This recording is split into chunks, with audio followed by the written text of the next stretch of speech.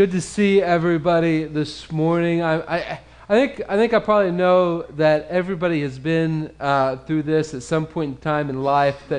That after you've done something, whatever that something is, whatever that it is, after you've done something, you've looked back and you've gone, you know what? I really wish that I had somebody tell me before I did this. This would have been a really bad idea.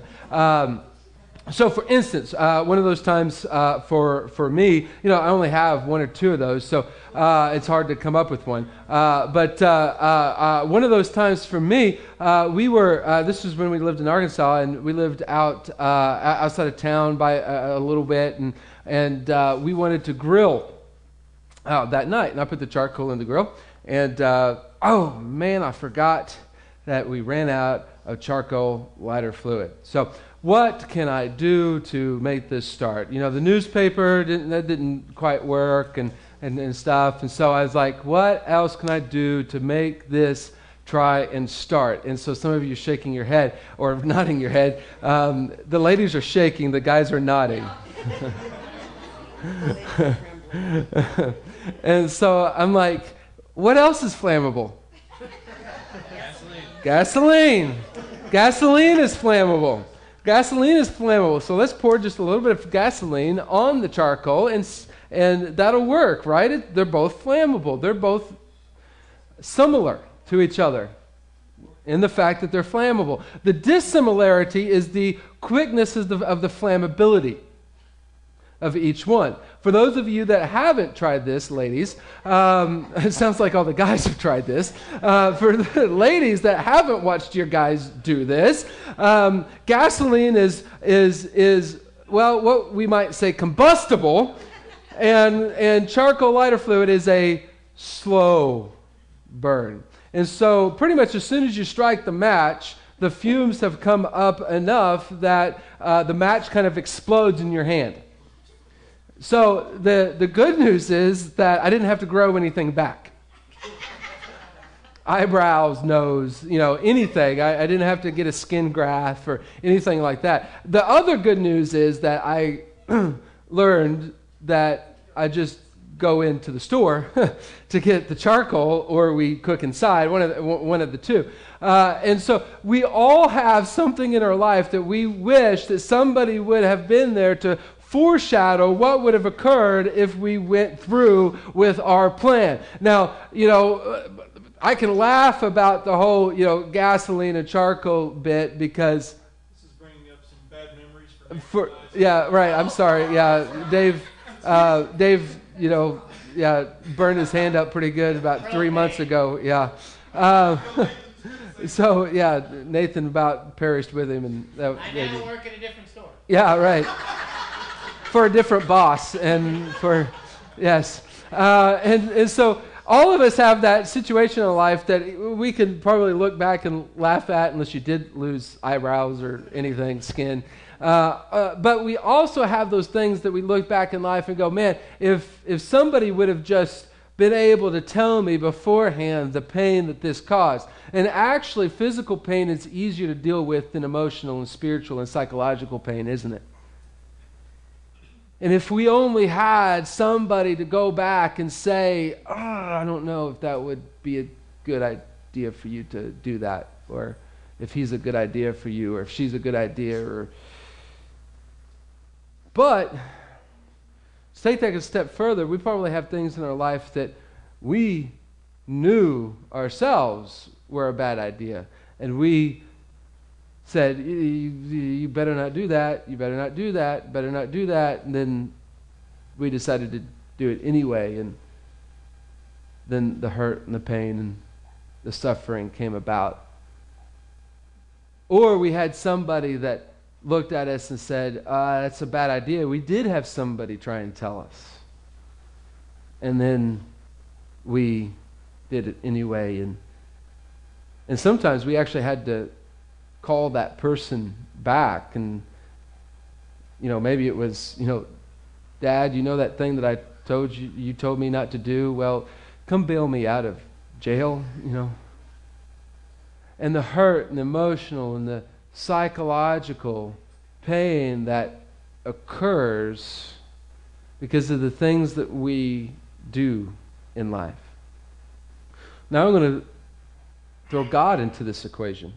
It's bad enough when we just, have to deal with ourselves, because nobody's harder on ourselves than ourselves. And it's bad enough when we have to deal with somebody else that had told us not to do something and we did it, and the pain. But when we throw God into the equation, it kind of ups the ante. We're in this series called Foreshadowing. We're finishing the series. If you weren't with us for the first 3 sermons in the series, this isn't necessarily your typical Christmas series from the standpoint of, nice and reds and greens and sweet and all this. We're actually going back a little bit to the mysterious and the foreshadowing of Christ, and that God told us in advance, 500, 600, 700 years and more in advance, that there's somebody coming. And maybe for some of us, a God that knows the future and controls the future and is in the future creeps us out a little bit. But actually, it should comfort us. But the thing is about the personality and the characteristics of God is that He knew that we were going to sin. He knew that we were going to do it. He also was there when we did sin, before we ever did. And as we sit here right now, He is there the next time you do sin. He is there right now.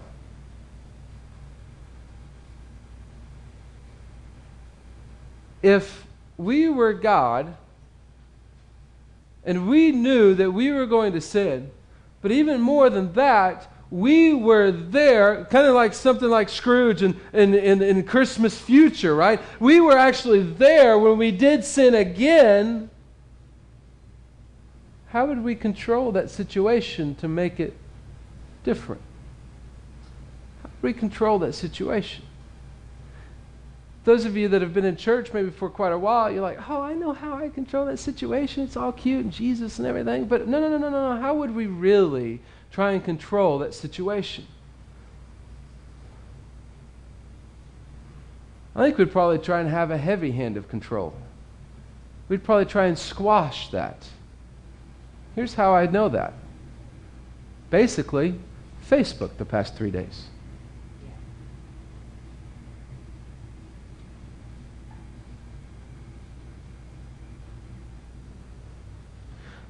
When we see somebody else sin in our culture and in our nation, no matter what aisle you stand on, what do we try and do? We try and squash the sin. We try and squash the sinner.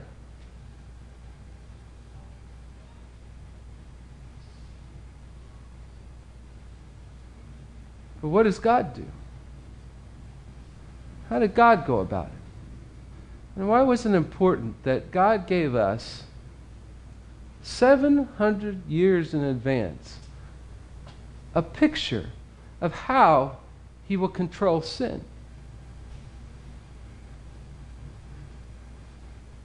See, for some of us, when we talk about Old Testament and Old Testament prophecy, we're used to doom and gloom and hellfire and brimstone and all of that. You're like, that's why I put church in my rearview mirror for a while or whatever.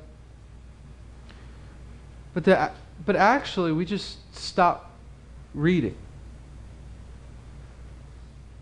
The Old Testament prophets weren't about gloom and doom. They were about discipline to get to mercy. They're about discipline to get to grace. Grace is only so good as the alternative is bad. And so in Isaiah, a guy that lived 700 years before Christ, God gave Isaiah a picture about how He was going to control sin. Because before the foundation of the earth, He knew that we were going to sin. Before the foundation of the earth, He was there when we sinned. He was there when Adam and Eve sinned, before He even created the earth. He was there when we first sinned, before he even created the earth. And as Peter said, his plan was the same from before eternity. It didn't go through God's mind when Adam and Eve sinned. He didn't go, oh no, what do I do now?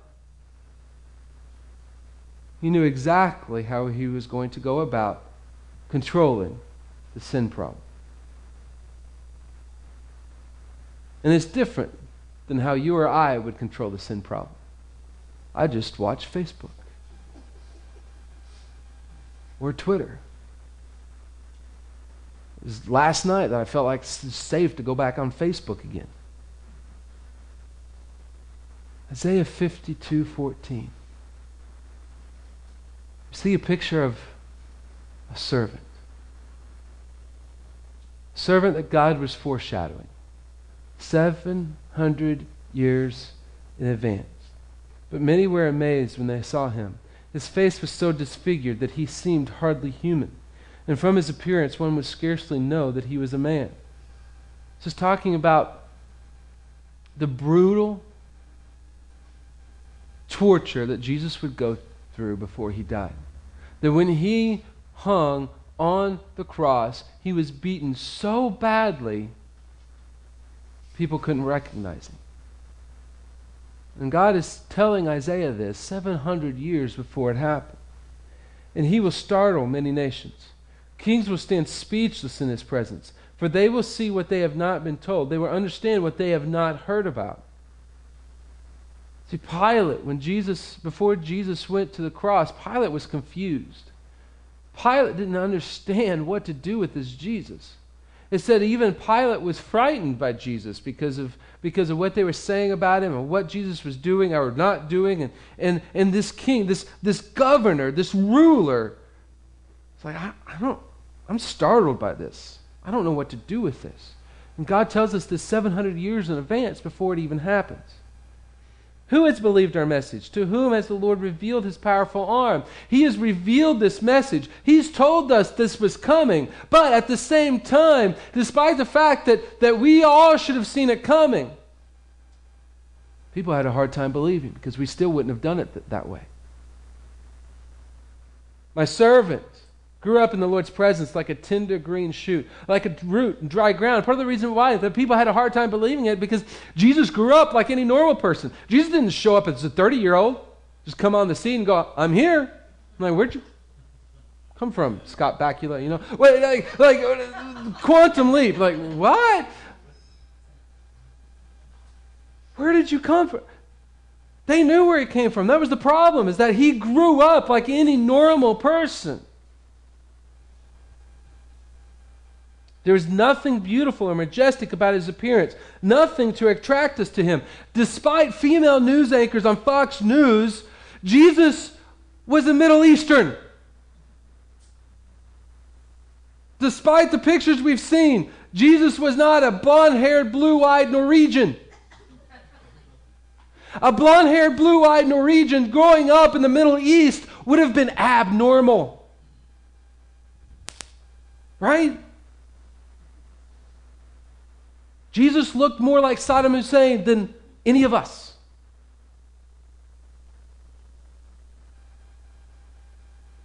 He was normal. They didn't follow him because of his appearance. They didn't follow him because he was taller than everybody else, stronger than anybody else, buffer than anybody else. I mean, you know, we would have followed Gideon because of that, but not Jesus. He was normal.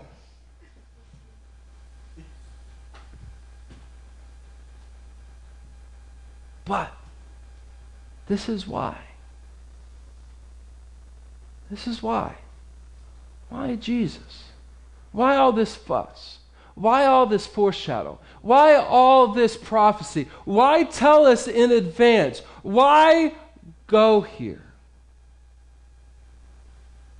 He was despised and rejected, a man of sorrows, acquainted with the deepest grief. We turned our backs on him, and he looked the other way. He was despised, and we did not care. The servant came to be despised and rejected, despised and forgotten. The servant came to be despised and forgotten. That was why he came.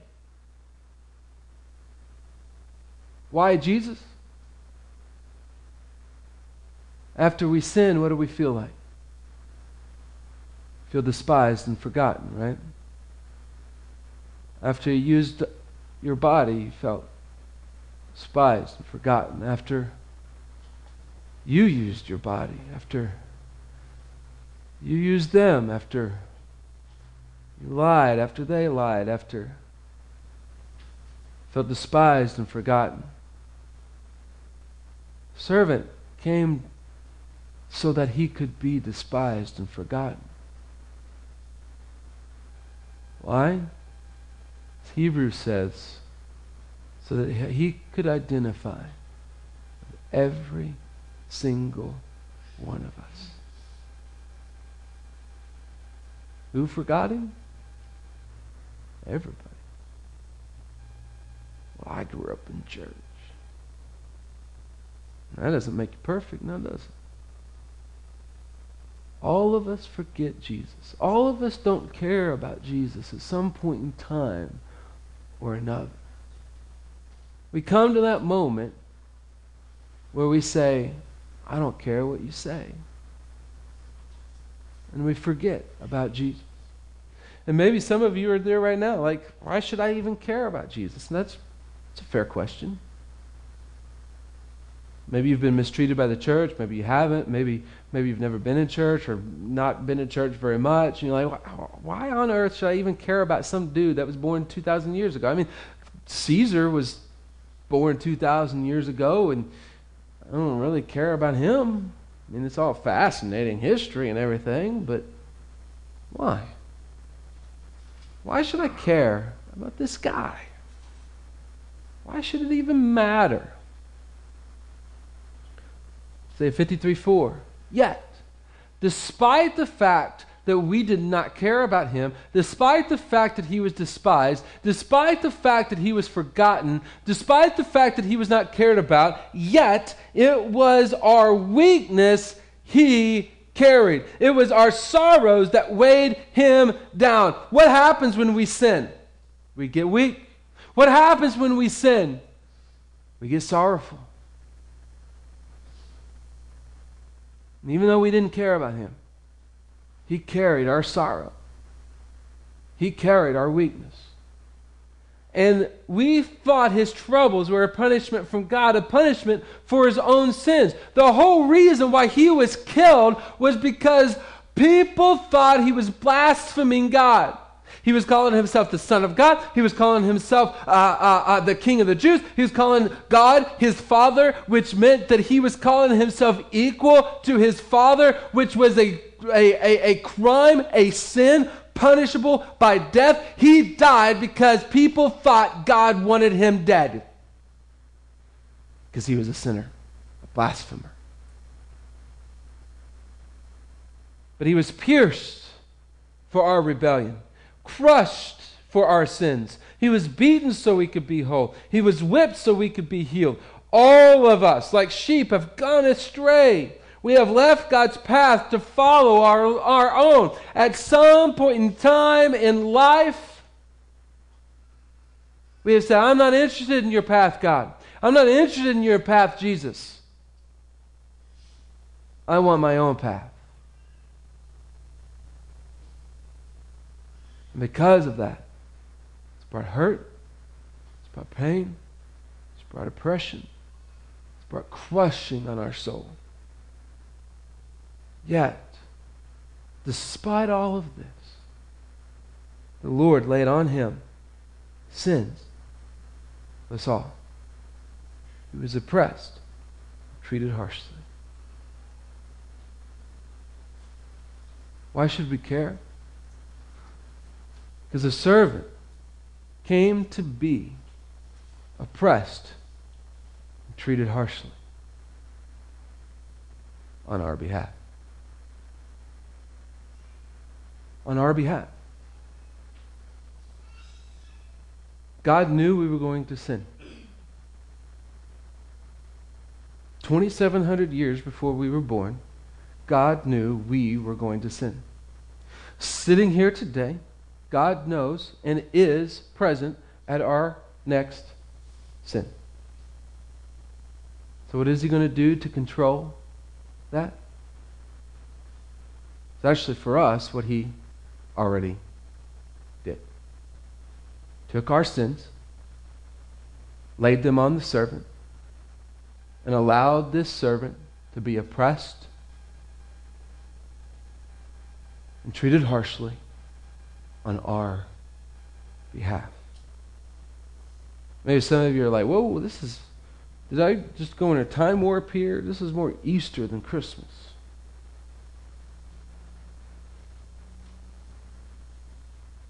The celebration of a birth can only be so great as a celebration of their death. If he died a normal life, his birth doesn't matter, right? If he died a normal life, then his birth is the same as the 12 billion births that have occurred during the span of history. But because of his death is different, his birth is different. When Jesus showed up in a manger, in some out-of-the-way cave, born in front of animals, laid in a feeding trough, in just normal wrapping cloths. That baby lying there, his purpose, his destiny. The reason why he came was to be treated harshly on our behalf. Because the way God controlled sin isn't to squash us. The way God controls sin is to put sin on somebody else. Himself. That's how he controlled sin.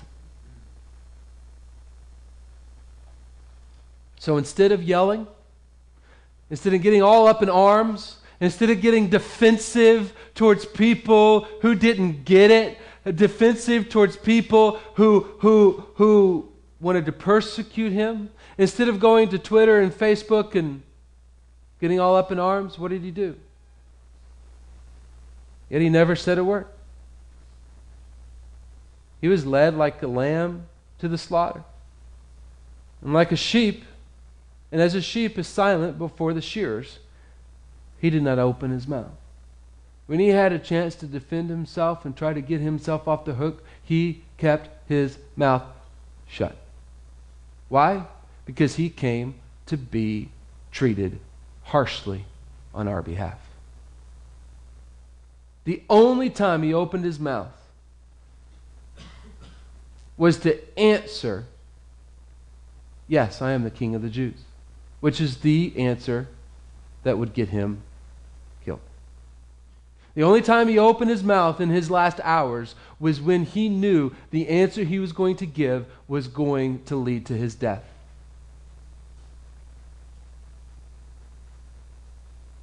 And every time else, when they were falsely accusing him, he kept his mouth shut.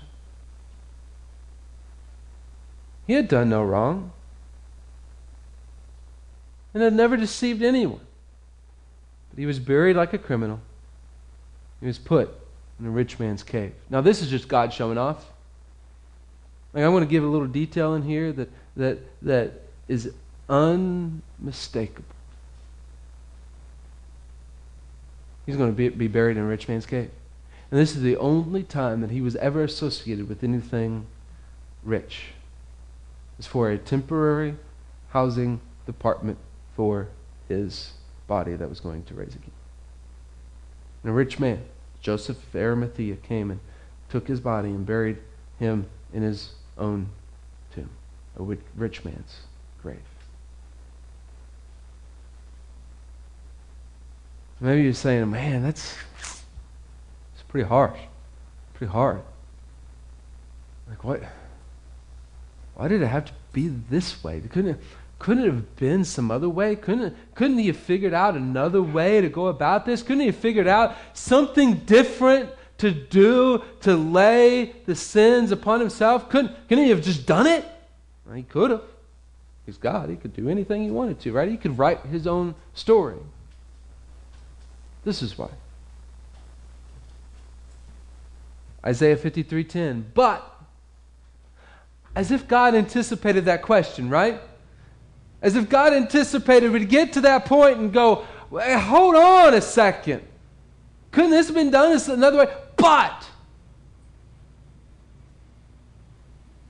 it was the Lord's good plan to crush him and cause him grief. This was the Lord's will to crush him. It was the Lord's will to cause him grief. What did Jesus do his last hours? God, Father, you know what?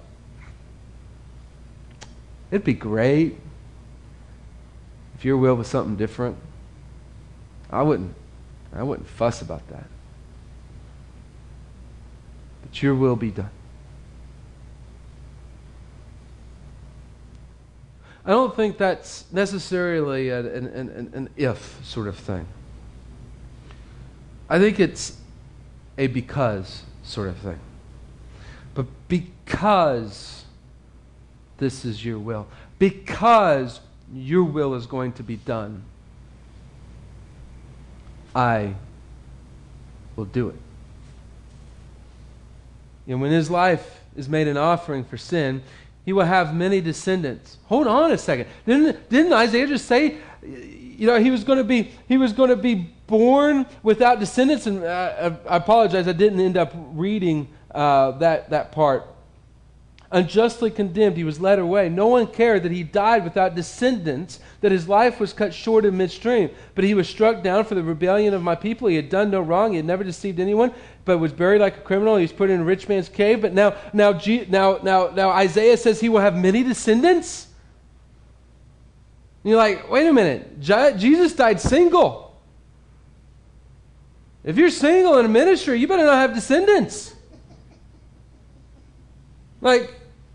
He said he didn't have descendants and nobody cared about that. Now he's going to have descendants. What is that all about? When we ask God to forgive us, when we get tired of our own path and ask God to forgive us, Ephesians says we become adopted as sons into his family, giving Jesus descendants. He will enjoy a long life. Wait a minute. We're talking about this dude's death. How is he going to have a long life if he's dying? Last week we took a look at that. While he was born, he was the Ancient of Days, or he was from antiquity. While he was born, he was always. And he resurrected because he's always. And that eternity would be characterized as a long life, wouldn't you think? And the Lord's good plan will prosper in his hands. As harsh of a reality this is, it was in Jesus' hands that this plan prospered. When he sees all that is accomplished by his anguish, he will be satisfied. And because of his experience, my righteous servant will make it possible for many to be counted righteous, for he will bear all of their sins. I will give him the honors of a victorious soldier because he exposed himself to death. He was counted among the rebels. He bore the sins of many and interceded for rebels. Paul says later about Jesus that he took all the sins of us upon himself so that he could then give the righteousness that he lived to us. This is God's will. This is why he had to go through this. This is why he had to be the sacrificial lamb. He had to be the one who died because he lived the perfect life. He had to be the one. This was God's will. He had to be the one.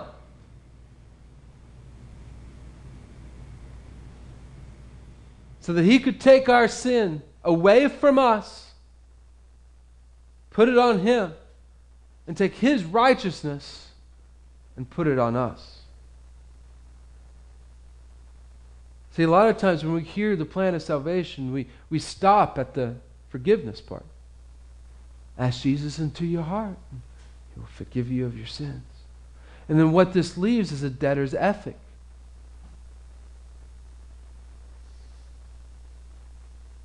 Because what happens when temptation comes around again? Oh, I guess because Jesus forgave me my sins, I gotta sidestep this temptation.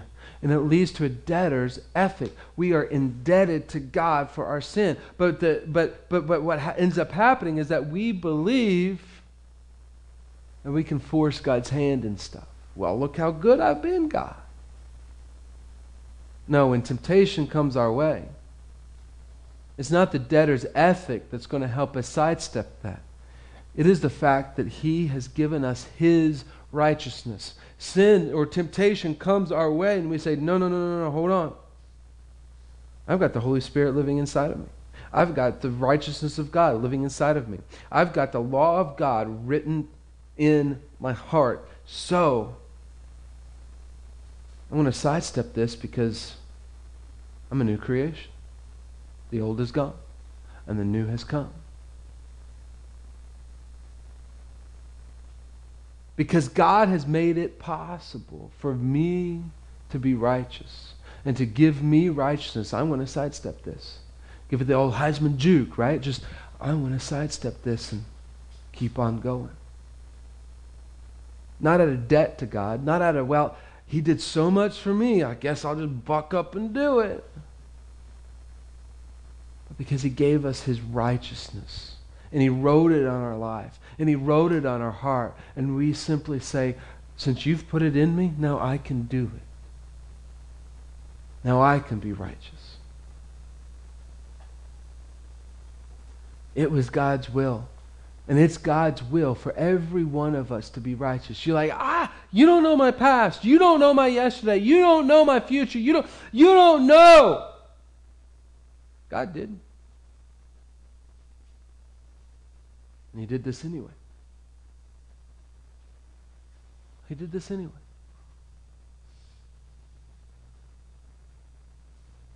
He was counted among the rebels. He died between two thieves, at least two thieves. One thief mocked him. One thief asked for mercy. And said he interceded for rebels. And what did he do? Today, you'll be with me in paradise. He interceded for that rebel, but he continues to intercede for all rebels everywhere. All rebels who have followed their own path instead of God's path. I've been a good person! Compared to who? Jeffrey Dahmer? Way to set the bar high. How about compared to Jesus?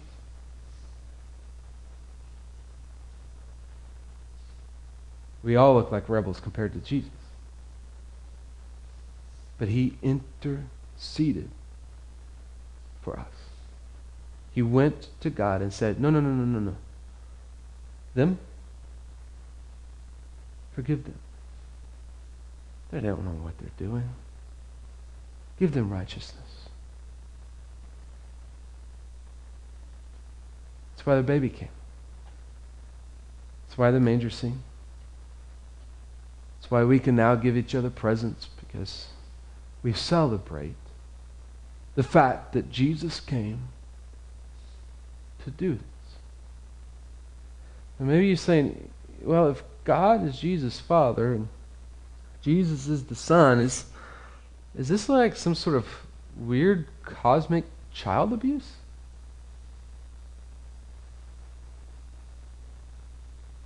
I didn't read the first verse out of this section for a purpose. I wanted to close with it because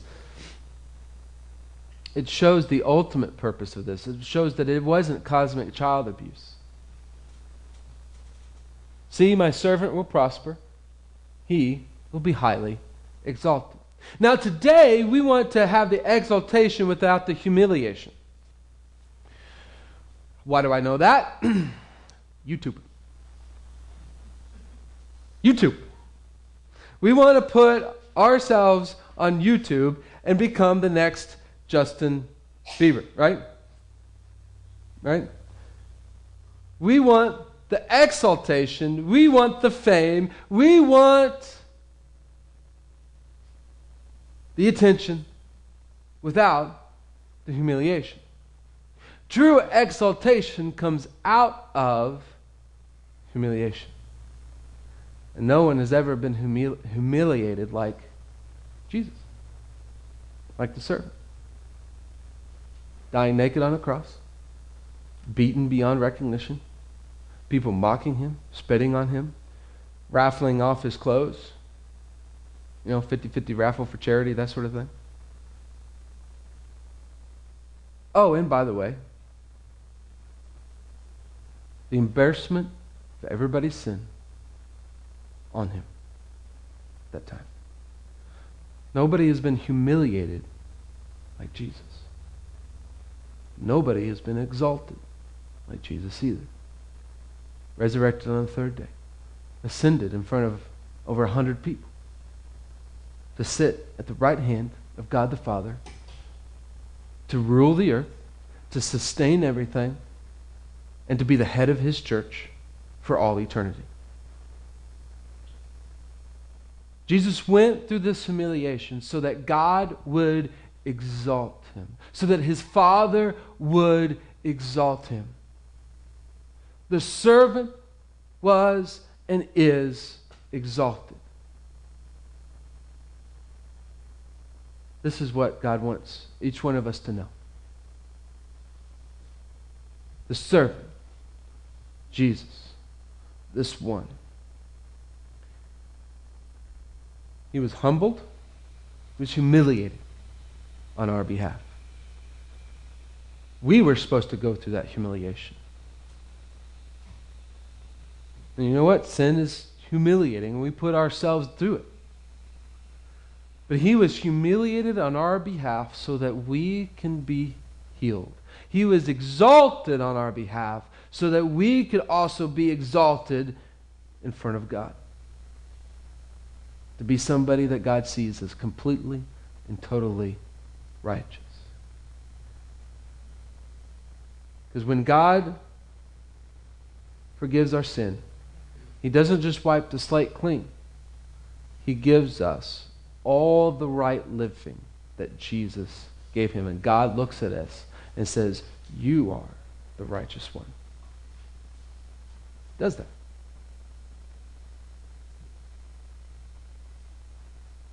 God knew that we were going to sin. God knows that we're going to still do it. God was there. God is there. But God chose to control sin by putting it on the shoulders of his own Son.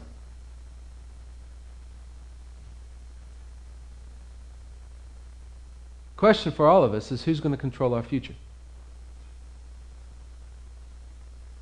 Who's going to control our future? Is it going to be us? More hurt? More heartache? Or is it going to be God? He says, I will heal all of that. Because my servant, my Son, was beaten and died. Who's going to control our future? Who's going to write our future? Ourselves? Or God? That's the question for everybody this morning. Maybe you were saved 30, 40, 50, 70 years ago. Maybe you're already saved, but that question still rings true. Who will control my future? Maybe some of you have said, you know what? I've never been washed. I've never been cleansed. I've never received God's righteousness. So what do? I wish it was more complex because you'd believe it better if it was complex. But really, you just say, God, I'm tired of my path. Look how beaten up I am. I knew that I was going to be beaten up, or I didn't know I was going to be beaten up, or I feel like you told me, or somebody told me. I'm here. However I ended up, I'm here. And I'm tired of it. Can you forgive me and heal me and cleanse me? Give me your righteousness now. That's it. That's it. Out of a heart that wants to change tracks. To one that healing, holiness, righteousness, forgiveness, and salvation is the track.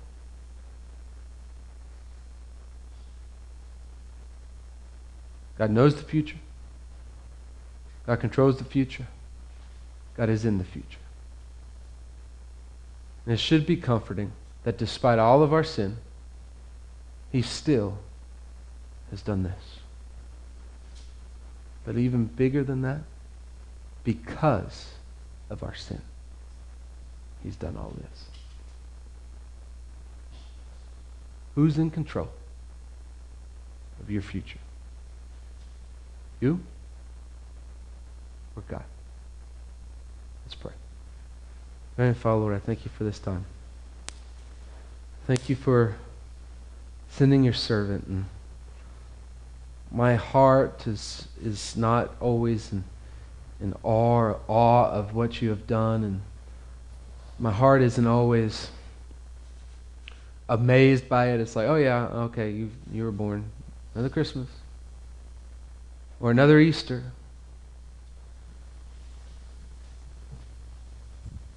Let us all be in a spot where our hearts are flooded with awe and gratitude and amazement over the fact that the sweet, precious baby, his destiny, your will was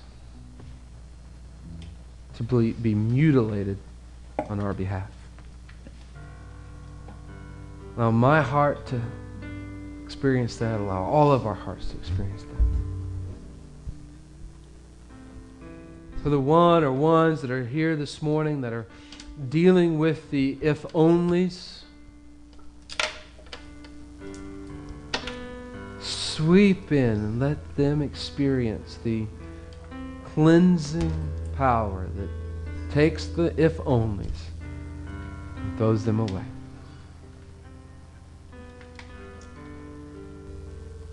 God, let us all this morning say, you are in control of my future.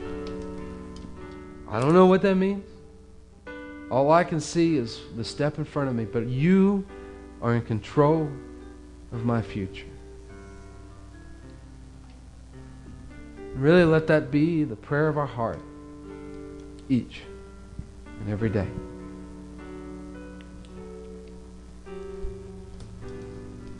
You know it. You control it. And you're already there. So you be the one to control. Thank you. Love you. It's in your name we pray. Amen. As the band plays and we reflect, simple question.